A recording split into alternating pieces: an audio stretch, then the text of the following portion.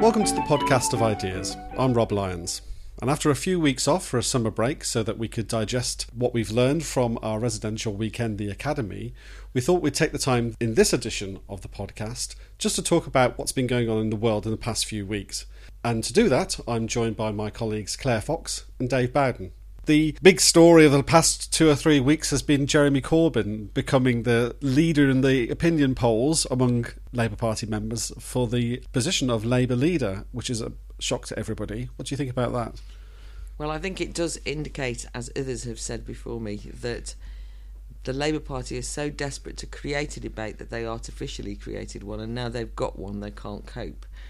The irony of this is that the critique of Jeremy Corbyn from those people who are now panicking that he might win the election is that he means what he says.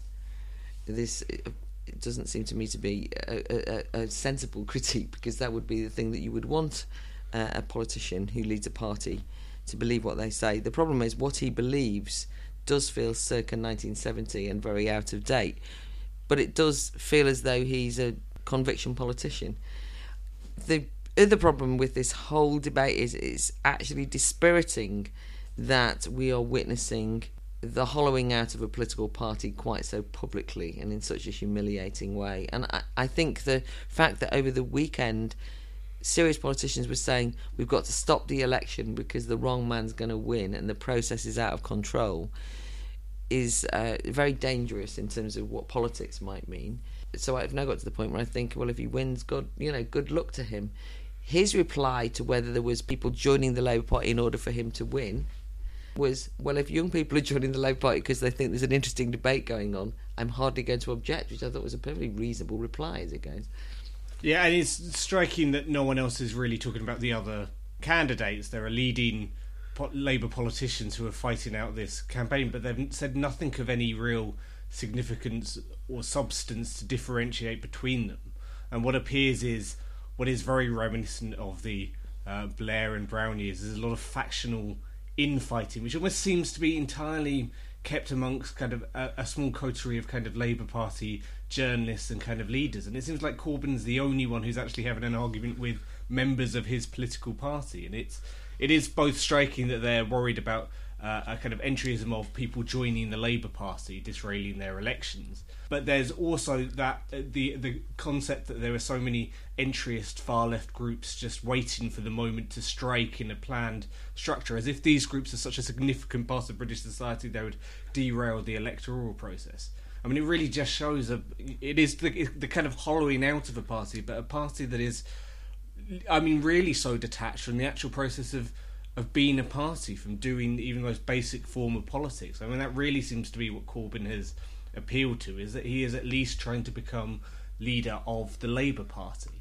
For all of the problems you may have with that, he is seeking to become the leader of that and to hold forth with a set of convictions and policies. And yeah, the rest of the New Labour team, many of whom have served in government, many of whom have been around for a long time, don't know how to counteract that, and that's quite frightening. I think as well that when I heard Andy Burnham over the weekend trying to say he's the authentic voice of the people, as it were, trying to kind of out working class left, accent, way of kind of appealing to the Corbyn constituency, you also thought, why don't you have an argument with Corbyn about his politics? I mean, there's plenty to argue over. And so, in fact, I just said he was, old-fashioned. That's neither here nor there. He does have a set of beliefs. When you actually go through them, I disagree with almost all of them. I think that he's often very illiberal. He's completely unable, it seems to me, to deal with some of the economic challenges of today. He's sentimental. His arguments on Trident, everything from Trident to being a vociferous campaigner for a smoking ban. I mean, any number of different things. But if you're in the Labour Party, you would want people to take him up on his policies, but they don't. They won't, because they haven't really got any counter policies to take him up on. And they're not used to having genuine political rows, it seems to me, in the Labour Party. They're used to swapping sound bites and manoeuvring behind the scenes like some kind of courtly politics. They're buying off their supporters behind the scenes, and he doesn't fit into the scheme. Absolutely. I mean, there was an interview with John McTernan, who was one of Blair's advisors, and he kind of ends up with this comment about that there are a lot of suicidal activists in the Labour Party, and basically he's just saying, well, this whole having a party thing in order to get elected is a real pain in the arse, and it would be such a great thing if we could just get rid of these people. But unfortunately, they've democratised the whole thing, so they claim, and therefore they are stuck with these people who themselves actually are hoping for something to believe in. And if Jeremy Corbyn's the only candidate that looks like he's got some principles and sounds a bit left-wing, then that's the person they'll end up choosing, or at least on first preferences. I suspect he'll probably lose even now, but that's the way these things are at the moment. And also that kind of appeals to the same problem that both Nigel Farage and the SNP appealed to, which is the kind of clique in Westminster just doing things for their own sakes and being quite sort of individualist politicians rather than actually trying to tackle the problems of the country and providing some kind of alternative to the Conservatives, which is sadly absent. And one thing is that Corbyn is rightly played on, but which actually, when you hear people interviewed about it, where people say, if he wins this election, the Labour Party are unelectable. The fact that that's the only critique that they have of him, why it's so insulting to the electorate, is it assumes that the electorate are a fixed body of people who can never be won over to anything. And of course, the obvious counter to that are people who are phoning in radio programmes and writing letters and all the rest of it, activists and ordinary people from the Labour Party who say, well, maybe we don't want to be elected on the terms that we're just going to be like a Tory party. I mean, people have said that fairly regularly, and we're not going to get elected anyway. So the fact that that's the only critique is where it reduces politics to its most bare-bone, opportunistic. The only purpose of being in a party is to get elected. And I'm at least glad that people are saying, no, that's not the only purpose of a political party. But that's about the only good thing, because generally speaking, it's depressing this has happened, actually. Depressing in the sense that it just indicates if the dynamism of the new Labour Party is Jeremy Corbyn, they've got problems. Shall we move on to our second story, which is Ashley Madison, the adultery website. Explain more, Dave. Well, yeah, speaking of problems confronting perhaps people of a certain age, the leak of Ashley Madison's users, which is a website that people sign up to so they can have covert affairs. So it's like-minded adults finding other like-minded adults for a bit of fun on the side, I guess, that people can choose. And they've had an ethical hack. So a group has decided to hack into them to reveal all of their contact lists, which is obviously, there are millions of people who use this website all around the world, and there's obviously enormous problems for Ashley Madison and an awful lot of problems for people perhaps that their information is out there. What's interesting about the story for me particularly is not just about the kind of issues around cybersecurity that it kind of raises, but actually the reaction to it, because normally you look at somewhere like Twitter, which is kind of sort of vicious and clamping down on any sense of moral judgment around people's sexuality or sex lives. But there has been this real kind of moralistic kind of approach that it's good that these people have been found out, really, that kind of cheaters are kind of being caught out on. And it sort of shows what a strange position I think we're in at the moment culturally, where actually adults getting together ostensibly in private, just enabled by this technology, to do things that we may not approve of as a society, but we think that people should be allowed to get on with, and it's up to them, is treated in this kind of incredible sort of sense of actually they've done something wrong, and that this is a kind of ethical hack in a certain way, that this is really the kind of voice of a kind of group of hackers who are kind of exposing people to the masses. And it kind of really kind of picks apart that uncomfortable sense we have around people's private lives now, that actually people should be entitled to get up to things in private which are up to them and between them and their partner. And this is probably not of any kind of good to anyone, to have the perhaps ins and outs of their relationship exposed in this sense, that this is a kind of really outside force. Although it's kind of caused a lot of amusement for some people and probably a lot of terror in others, I think it's probably quite worrying event, I think, beyond just for the owners of Ashley Madison and its users. Well, actually, a sort of similar reflection, which is that I was really struck by the fact that if a corporation gets hacked, usually, or kind of makes a mistake, or through a weakness of cybersecurity loses the personal details of people, what we usually do, or what would be you'd think, was people turn on the corporation and they say, how ridiculous. If a government did it, if it loses your records and millions of people's private lives are exposed, everybody's up in arms at the corporation or the government or whatever. And in this instance, it's been almost ubiquitous that people say serves them right. The other thing, though, that really strikes me is that we are in a real muddle about what is hacktivism. I mean, what on earth would make you do this, right? So there's been justifications for effectively illegal activity that hacks into corporations or organisations' private details on the basis that they're warmongers or that they're revealing these big state secrets, or, this is so that we can all know the truth behind. In this instance, they're revealing the individual private lives of individuals who they've decided they don't approve of behaving immorally in some kind of Victorian kind of, tut-tutting way. And I think it indicates why we have to be very careful about encouraging a climate where transparency is so, the morally good thing, that it allows people who call themselves activists to go around and effectively just reveal all. And I think these people are irresponsible, absolutely unethical, and it's a very dangerous state of affairs. I don't want them knowing my private life, and I don't want them to decide my private life's the sort of thing that should be revealed. But it's not just me, in general. But I think we should be as equally hard about them leaking any details from corporations as we would of this. Just what you said reminds me of the hoo-ha 10 years ago or so, where activists were outing people who were gay but privately gay in public. And that same kind of thing. But if people choose to come out and reveal that they are gay, that's absolutely fine. If they are being hypocrites, if they're politicians and being hypocrites, maybe there's some justification for it. But the mass revelation of lots and lots of ordinary people's private lives to the world seems to me to be quite outrageous. I wondered if it's worth discussing what this says about the state of marriage as well, though, because these sites have been around for quite a long time now, and but this has brought the whole issue to the fore, because it comes on the back of the big debate we had last year about gay marriage, and obviously Ireland's just had a referendum about that. So it's on the one hand, there's the real lived experience of marriage, which more and more people seem to be blurring, and on the other hand, there's this real activism towards we want to be part of that thing. Well, it was also striking that in the same week this happened, Gawker, the kind of American website which kind of engages in a lot of online gossiping, kind of publishes a lot of stories from around the kind of web and has often been accused of being very intrusive, retracted one of its stories because it outed an executive at Condé Nast because he tried to kind of procure an affair with a gay prostitute, and the kind of prostitute then went to the press about it.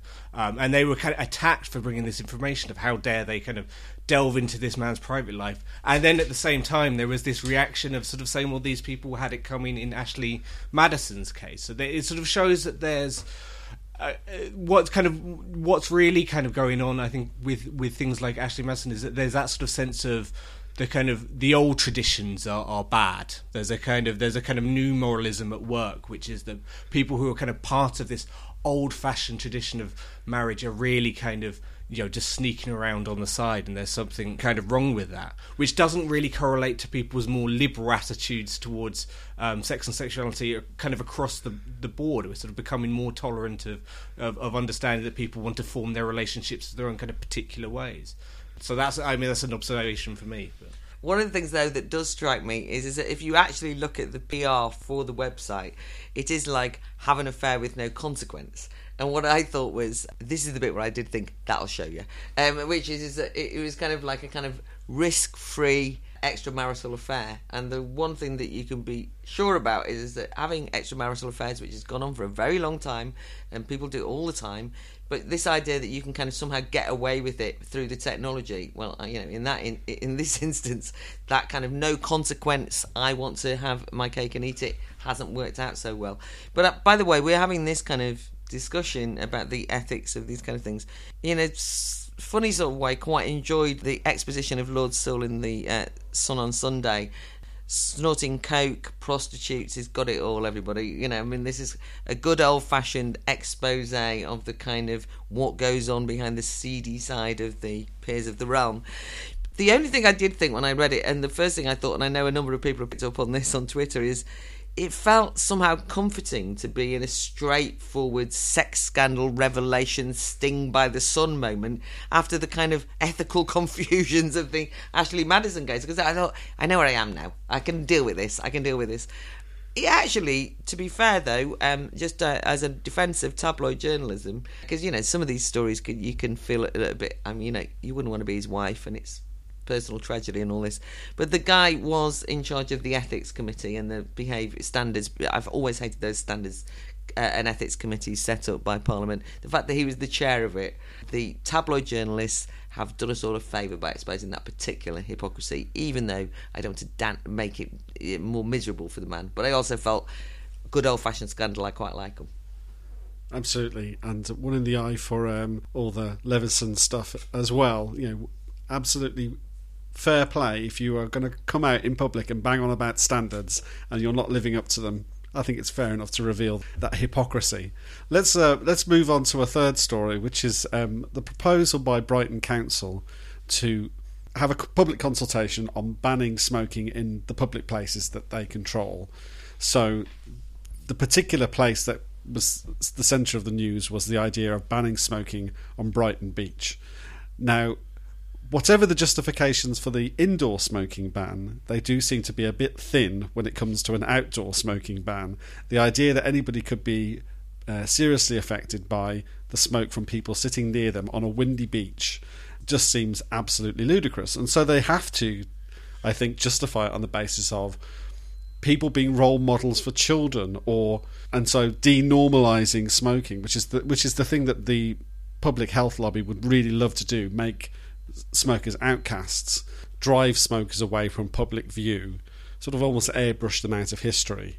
And I just think that this is a fairly draconian measure that doesn't solve any problems in terms of health. It can't possibly be justified in health. It does show a really authoritarian streak to what public health is really about, which is basically picking on groups of people who have habits they don't approve of and then basically driving them out of public life. I really hope that Brighton Council don't get away with this, but there is precedent. This has already happened in New York. Other councils are looking at it as well, and I think it's a very dangerous trend. Yeah, and when you think about how frightening this is, that this is happening in Brighton, what is, you know, for generations has been regarded as the kind of great liberal space, you know, where Londoners would decamp to have a sort of a sense of hedonism and freedom that, you know, could be this backdrop to Brighton Rock, was very much a sort of setting for a kind of amoral space to have a battle out against over morality for Graham Greene. Yeah, and there's always been, you know, has a vibrant gay scene, has very much that sort of sense that Brighton is where you can go to be yourself, to enjoy freedom, is bringing forward such an authoritarian measure, and it's sort of doing so in this really pernicious sort of language of turning, you know, adults into kind of role models, that it's about protecting the children, and it's no longer really about adult space or adult fun. There's no conception of the idea that kind of public space is exactly that. It's full of people getting up to all manner of different things, which, as long as it's kind of legal, is generally fine, and that's something you cope with. Actually, we have to sanitize this whole area and this whole space for the sort of sake of what is claimed to be in the name of children, but in reality is actually about meeting the particular prejudices and likes and dislikes of local council officials. And I think the fact that people don't have a strong enough principled reaction to that is a bit of a problem in itself. You know, Brighton has imposed any number of different measures in recent years around alcohol bans, around, you know, what you can and can't do in public space. And this, for me, is actually the latest manifestation of this. This is not even just straightforwardly about public health. This is about the management and regulation of public spaces and trying to sort of prevent any sort of sense of people just being able to do their own thing, really, unless it's approved by a higher authority. Really, we've got to rein in councils. This is ridiculous, and it's local authorities' power, you know, being completely abused in terms of what might be the local democracy, who should be representing people and acting on their behalf, and instead of policing them. But, you know, I do sometimes think when we've just had the budget and people talk about public spending cuts, and there's a kind of, would you go for austerity, or, you know, you've either got to be against all cuts or all the rest of it. There's so many things that are committed by the public sector that should be cut, that are just absolutely, what are these people doing? It's a waste of time, energy. They have no right to be policing private people in public spaces in the way that they are hyperactively doing through their public spaces safety orders and this kind of thing. So I just think this is a step too far, and if it means we should cut this kind of activity from a council agenda, we might save a bit of money at the same time. Good. And the other thing that came up because I did a few media interviews about this, and the other thing that got thrown at me was this idea that we can't tolerate other people's behaviours around us. So people were moaning about litter and things like that as well, but also the very idea that you could occupy a public space and somebody would be close to you that would be doing something that was mildly irritating, and that had to be banned because you couldn't just go up to them and say, could you turn your music down, or could you smoke somewhere else, or whatever, or even just tolerate their mildly irritating behaviour. Somebody had to come in and deal with this situation on your behalf because you were incapable of it. Really worrying tendency there. That, you know, we live in a society and we have to get on with each other and tolerate other people's habits, and it seems to me that this really plays into a certain tendency in society at the moment, which is becoming more and more intolerant of even the most mildly irritating habits of other people.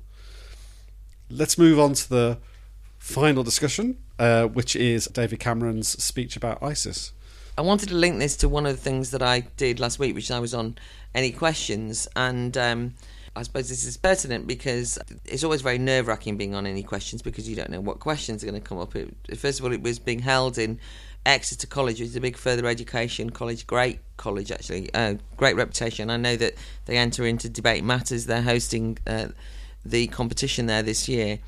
But one of the questions that was asked right at the end was about, you know, whether we should have cuts in further education, and what an outrage and what an attack it was to have cuts in further education. This was a mean, horrible government kind of attacking young people. And as soon as the Tory candidate on the platform started to reply, they started to boo and hiss. It didn't matter what he said, basically that was the deal. And I came back, and I think it does relate to the ISIS thing, which is I came back to say, well, I just don't think you can judge standards of education based on money spent. I mean, there's just more to it, and this just amounts to a kind of whinging, a sense of entitlement. And obviously it was quite hard work because the audience at that particular Any Questions were FE students, FE lecturers, so it wasn't a popular reply. But this relates, it seems to me, to some of the discussion around ISIS in some ways, which is people just wanting to kind of go for an easy answer and not wanting to confront some difficult questions. So one of the questions was about the David Cameron speech on young people joining ISIS. And actually, for once, I'd say, you know, not to be sectarian about it, I thought that the first half of what David Cameron said, or a quarter or whatever, I had some merit. He was taking the issue seriously. He might have overstated it when he said it was the challenge of our generation, but I think that he confronted some difficult questions about why young British people are attracted to Islamic State, and I thought that was a reasonable thing for him to do. Sadly, he then went on to, having argued that we should, win the battle of ideas, counter the propaganda that's been put, all of these kind of things. He then went on for a series of solutions that would effectively close down debate, amount to no more than thought policing, and actually avoided the discussion. So that's on the one hand my critique of him. But on the other hand, the critique of David Cameron came from people, which was, oh, you can't say that because you're going to upset lots of young Muslims. And it just struck me, this kind of attempt to win arguments by not upsetting anyone was an unlikely way of winning an argument, and that actually this critique that the problem with the Tories is they're too mean to Muslims, and as a consequence they join ISIS, was really insulting. And I felt there was a connection somehow with this idea that, we all have to be nice to people in education, they all have to be given lots of money, and young people will thrive if everyone's nice to them. I mean, that's just not what it's like, right? We actually have to challenge some of the prejudices of the young, whether they're Muslim, non-Muslim or anything else, and sort of say, as I was trying to say to some of the students in the audience, the FE College, you maybe have to kind of grow up a bit, and that maybe this is a hard argument. You have to accept that it's not just all about mean, horrible cutting Tories over there, or meet, or and so on, but actually listen to the arguments and possibly learn something, and so on and so forth. So I thought there was some connection between those two things. I'm particularly interested in this ISIS question because I don't know what the answer is, but I do think it's fascinating that second generation, third generation immigrants, often who happen to be Muslim, are going and joining this barbaric force. Some people try and say it's immigration. It's obviously not, because of their generational relationship with immigration, and it's one of the big issues that we're going to be having a keynote panel discussion on at the Battle of Ideas. And I actually hope that we can shine some light on the discussion, but also just be honest enough to say we don't know all the answers, but to try and understand the phenomena as a way of trying to win some hearts and minds. Well, I think that you've covered that very, very well. So, on that note, that's the end of the news. Thank you very much, Dave and Claire. Thank you for listening to the Podcast of Ideas. For more information about our podcasts or to subscribe to them, visit instituteofideas.com/podcast.